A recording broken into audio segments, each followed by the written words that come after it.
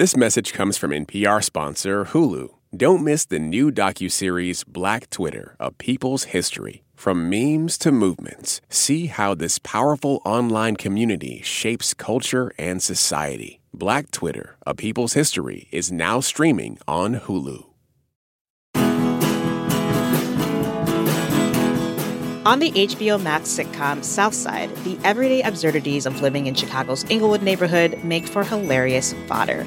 The show follows an eclectic bunch that includes employees at a rent-to-own shop and a pair of bickering cops as they embark on adventures around the city, like trying to secure the latest pair of Jordans. I'm Aisha Harris, and today we're talking about South Side on Pop Culture Happy Hour from NPR.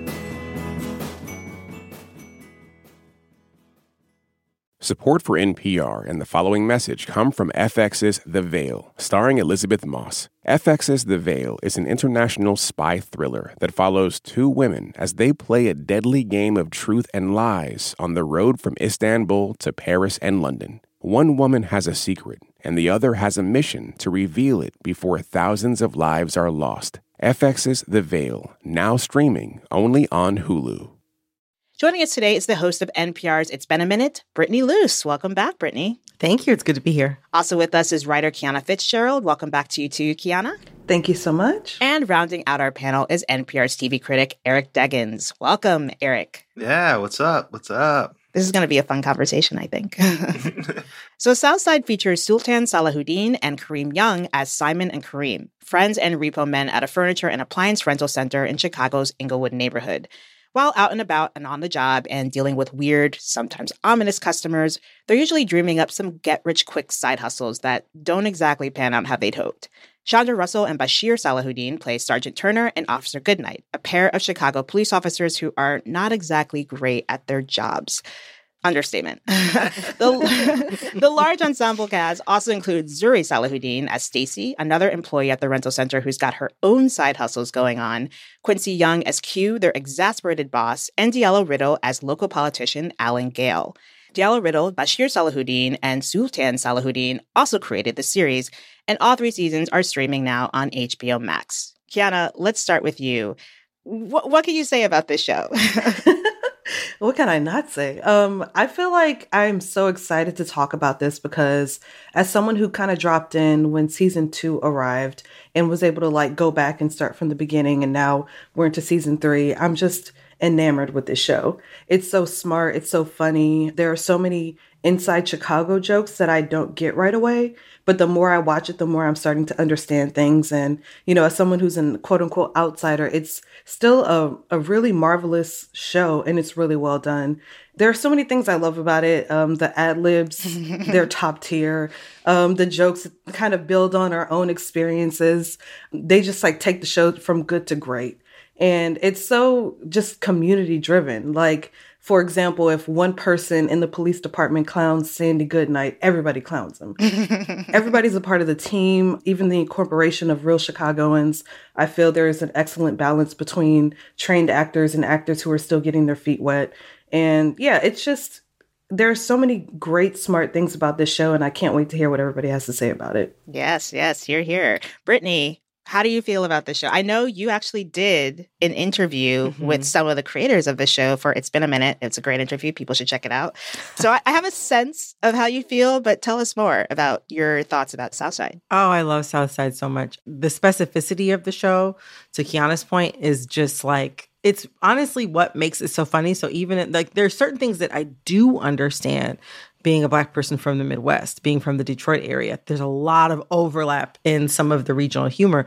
But there are also some things that are just Chicago-specific things that are still outside of my purview. But yeah, not getting it almost adds to the enjoyment of watching the series.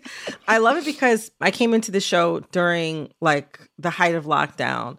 And I had heard it was good. I had heard it was funny. I knew it was on HBO Max. I wasn't really going anywhere. So me and my husband turned it on. And it was one of the first shows in a while that we watched a lot of good TV during that time, but it was one of the first shows in a while that really made us laugh out loud, guffawing, slapping our knees, making eye contact with each other because we couldn't believe how funny it was. It brought us so much joy. It made us so happy. We would watch 1, maybe 2 episodes in a day when we were just trying to stretch out watching the experience of watching that first season on HBO Max. And then we've faithfully kept up with the second and third seasons. So, but also it's incredibly silly and they play a lot with genre in unexpected ways. Mm-hmm. And I don't know, I feel like there's a lot of like mainstream comedy shows or comedy shows featuring white casts that have that kind of flexibility. But I'm hard pressed sometimes to think of like Black comedy shows that have that level of silliness, that sort of have their own world like that they can fully play in and, you know, break the rules of all of the time, that aren't sketch comedy shows. Right. Yeah, it has a lot of the elasticity of a sketch comedy show while also being a straightforward sitcom, which I think is really cool. So I love the show. Yeah, I think Key and Peele automatically comes to mind here. And in a way, just because of how they always took things sort of to the nth degree. And I can see it as like you have 2 to 3 sketches in each episode, but then they're kind of drawn out and interlocked with one another in a way. Yeah. But yeah, I completely agree that they have so much freedom, especially in these last 2 seasons, of being able to make things even weirder and more absurd than before. Eric, let us know. What do you think about Southside? For me, it's kind of like if Atlanta and The Simpsons kind of teamed up. You know, it has the cultural specificity and sometimes even the creative freedom of Atlanta, but it's a joke a second almost, and every joke is good. Like we were talking before we started taping. I felt like you could drop the needle on any 2 minutes of the show and come up with stuff that really makes you laugh. Like every joke is super funny. And I interviewed Bashir and Diallo, the 2 of the 3 creators of the show, way back in 2019 when Southside first debuted on Comedy Central. And at the time, they had Southside on Comedy Central and they had Sherman Showcase on IFC airing on the same night. These brothers created 2 different shows. And, you know, my only concern is that there's a lot of cost cutting going on at Warner Brothers Discovery, which ultimately owns the show. And I just hope it doesn't get lost in the mix, because this is a show that's kind of flown under the critics' radar. It's flown under a lot of radars. But to me, like, it's more entertaining than a lot of shows that get way better reviews or more reviews or higher profile. These cats are creating their own little laboratory where they're doing this cool stuff. And, you know, like Chance the Rapper comes in and does his amazing cameos, you know, everything about it is really cool. And I grew up in Gary, Indiana, which is just 40 miles east of Chicago. So a lot of the Chicago stuff rings true. And what I like about that is that it humanizes people in that neighborhood in a way that few other shows do. And they can be serious about the stuff that they're facing, like the whole episode about, you know, this Robin Hood type character who steals from rent-to-own places and gives the furniture to poor people. You call it the laughter. The laughter. Yes. That's a way of talking about sort of predatory lending and predatory, you know, rent-to-own places in a funny way. But it's also really true. And lastly, some goofball's been stealing from the city's furniture and appliance rental stores. You got Rent Town, Our Stuff, Your Place, Rent Till You're Spent, IKEEPA, all got hit in the last week. You know, sir, I'm seeing a pattern here because they also got Why Buy My Guy, 50 Easy Payments. Like, even the names, you know, IKEEPA, you know, was one of the stores. I just like everything in it was really funny. So anyway, you know, I do love the show, and I've been keeping my eye on these guys for a long time, and they just keep, you know, excelling. I can't wait to see what they do next. Yeah, I too came to it when it originally premiered on Comedy Central and really fell in love with it. The episode from season 2, Chicago's #1 party promoter, hit so hard. So basically the premise of this is that Chicago's #1 party promoter dies and they have a funeral for him. Vic Mensa, who's a, you know, rapper and from Chicago, he shows up at one point and they throw a party for him. And one of the things that I loved was that The Percolator, this song by Chicago house DJ Cashmere, who also goes by Green Velvet, that's like a central part of the episode. I remember when I was in college hearing that song all the time at all the parties. It's time for The Percolator.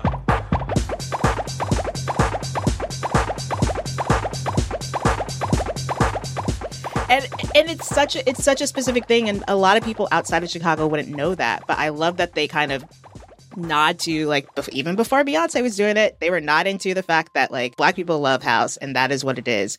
And I think when we talk about that sort of specificity, and you don't have to be from that area to really fully appreciate it, even when there are moments where they're talking about West Side or they're shouting out specific streets or whatever. And I'm like, I don't know what that means, but I understand what they mean because of how they are able to deliver it. I can understand when it's a bad thing or when you're getting clowned for it or all those things. And so I think that's what really makes this show pop in a way.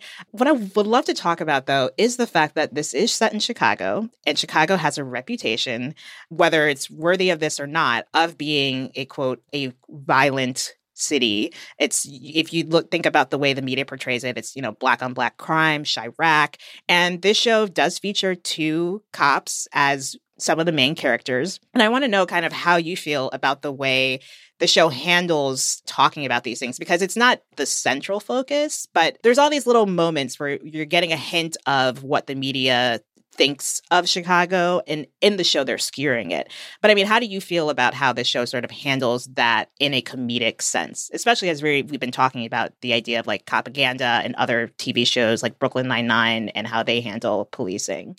I think it's very smartly done. And by that, I mean, we have Zenobia Turner, the officer who works with Goodnight. And number one, she switches her hair up like people I know and love. So I adore that about the show. In every episode. Every episode, sometimes every scene, different wig. They do a good job of like relatability, making us come to the character with some sense of like, okay, I could see this person in my community, but they don't overdo it. They're not ham-fisted about like, this could be your neighborhood cop. This could be the person that's patrolling your streets. It's more so like, we know that cops are not infallible. We know that cops are not always on the cusp of what needs to be addressed at the moment. So we're going to kind of play into those moments and make some humor out of them, even though it's not always funny when you really think about it. So yeah, I think it's a nice incorporation of like, how do we look at cops in real life and the way that we see them through our own lenses? It's something that I have thought about, like, why are there 2 police officers like who are kind of like the second tier of, front characters? And, how does that really represent, as you're saying, like the city of Chicago and the way that we look at police nationwide? Something I've been thinking about a lot, especially with the 3rd season, when there is like this girl, like an 8th grader who's like stolen somebody's car and she's in a standoff with Goodnight in the street. I think she's stolen their car, their cop car. Yes. She's in his car. Every time he takes a step towards her, she pulls away a little bit. She moves forward, exactly. And then she ends up losing him completely. And he tries to throw a football after her. Like that's going to like, smash through a window and somehow make it so that he's able to safely be able to get this car back from her. What was that supposed to do? I mean, I guess I thought it would fly through the air, perfect spiral, right? Go through the window, hit her head, knock her out, and then she would woozily veer the car to the side and safely collide with a tree. I don't know. They're not making these jokes without knowledge of how things work out in the real world, right? So I was like, it just feels kind of dissonant when compared to like the fairly light tone that's taken throughout the rest of the show. The other thing is that there is some sort of crime, big or small, happening in every single episode, whether it is the laughter, whether it is, I remember there's like this guy who was making animal pelts himself out of his own home. In another season, there are people running like different sort of like illegal hustles and drug operations. There's Fugitive Bay. Yes. Fugitive Bay, exactly. Played for laughs. The Fugitive, that Sergeant Turner has a on-again, off-again relationship. Yes. And I mean, he's incredibly handsome. It's pretty understandable why she would get herself into a professional pickle with that. But the thing I keep wondering, as I've been turning it over in my head, I was thinking about like whether or not the Chicago of South Side qualifies as a fantasy.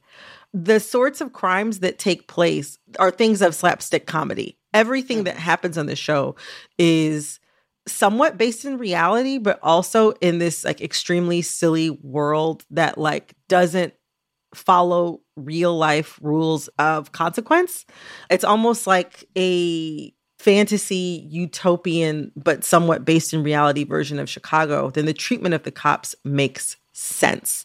But yeah, that's something that I have been thinking about a lot as I've been taking in the third season. I'm not sure that I have come to a completely rounded opinion on it, but I wonder if I'm applying like my real world understanding of cops to this very silly fictional version of Chicago that exists on the show. And if that's the case, are there different rules on the show for how the cops interact with the rest of the world? I don't know. What I would say to that is, again, like I said, I grew up in Gary, which is real close to the South Side.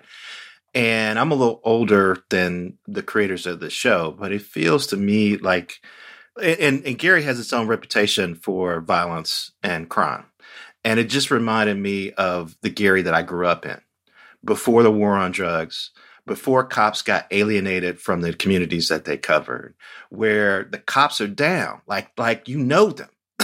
You know, like they're your brother or they're your uncle or they're somebody, you know what I mean? They're not these jerks that come out that you don't know, that aren't connected to the neighborhood, that are just kicking everybody's butt and throwing them in jail, which is what started to happen during the war on drugs. It reminds me a lot more of the way cops were when I was growing up. And what's interesting to me about Southside is they're not afraid of the cops. Like that 8th grader is in his car and she's teasing him because she's not afraid of him, which, you know, that's the main element of unreality, I think. And the other thing that doesn't seem to exist in Southside, at least in the new season, gangs. Yeah. They've taken the most dangerous elements of life in the Southside and kind of minimized them or excluded them in a way that allows them to have fun. And frankly, that's one reason why I like watching the show. It reminds me of a community that existed, that doesn't exist anymore, where I grew up. Yeah, I think what allowed me to, I don't want to say look past it, but to sort of not feel as though the show should be doing more to address those things is that unlike a show like Brooklyn Nine-Nine, these characters are never really considered the heroes or the people who are saving the day. Mm-hmm. They are deeply embedded in their community, but they're also often, they're buffoons in a way. Like everyone on this show is to some extent if not a buffoon, at least like very, very silly and ridiculous. Yeah, the fool.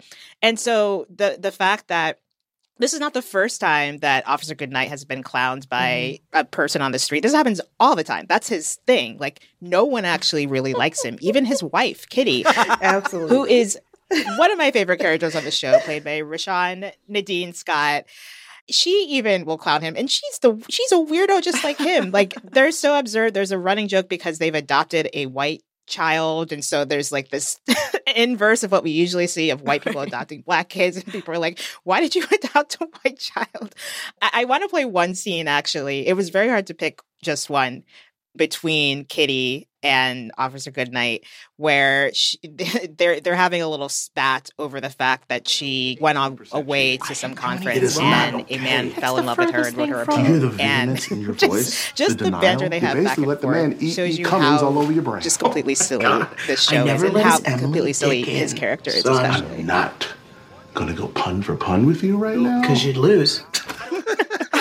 And then when you also have Turner, played by Chandra Russell, who's his partner, who's also always clowning him, but also she has her fugitive bay. She is constantly on the search for her new, I can't say it on NPR, but like her next friend with benefits, I guess. And she's very bold about it. She might be trying to even arrest a suspect or come upon a suspect, and she'll be flirting with them. Like that's what we're dealing with here. And I think for me, they are never really the hero. Like, there's not really any heroes on the show to begin with, but they are definitely not the ones who, like, at the end of the day are going to save the day. In fact, often they get in the way of things progressing right. So for me, Black people deserve to have, there's already so many narratives about Chicago, about how it's not a great place to live, that I feel like having a place where you can kind of have this utopic view of things, and they skewer other things. The fact that they're all constantly hustling, it's a working class blue collar show where they are addressing in funny ways and indirect ways the fact that it's hard to live there and it's hard to, you're constantly living hand to mouth. And I think that to me is what makes the show so special and work. This is just such a good show. If we haven't convinced you to watch it, I don't know what will. But you should check it out. We love it. It's a great show. And if you have watched it, you should let us know what you think about Southside. You can find us at facebook.com/PCHH. That brings us to the end of our show. Kiana Fitzgerald, Eric Deggans, and Brittany Luce, thank you for being here. This was an absolute pleasure. Thank you. Had so much fun. And of course, thank you for listening to Pop Culture Happy Hour from NPR. This episode was produced by Romel Wood and edited by Jessica Reedy. And Hello Come In provides our theme music. I'm Aisha Harris. We'll see you all tomorrow.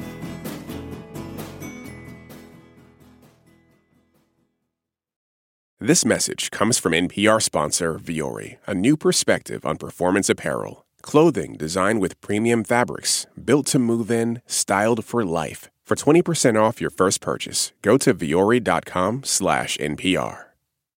Support for NPR and the following message come from Rosetta Stone, the perfect app to achieve your language learning goals no matter how busy your schedule gets. It's designed to maximize study time with immersive 10-minute lessons and audio practice for your commute. Plus, tailor your learning plan for specific objectives like travel. Get Rosetta Stone's lifetime membership for 50% off and unlimited access to 25 language courses. Learn more at rosettastone.com/NPR.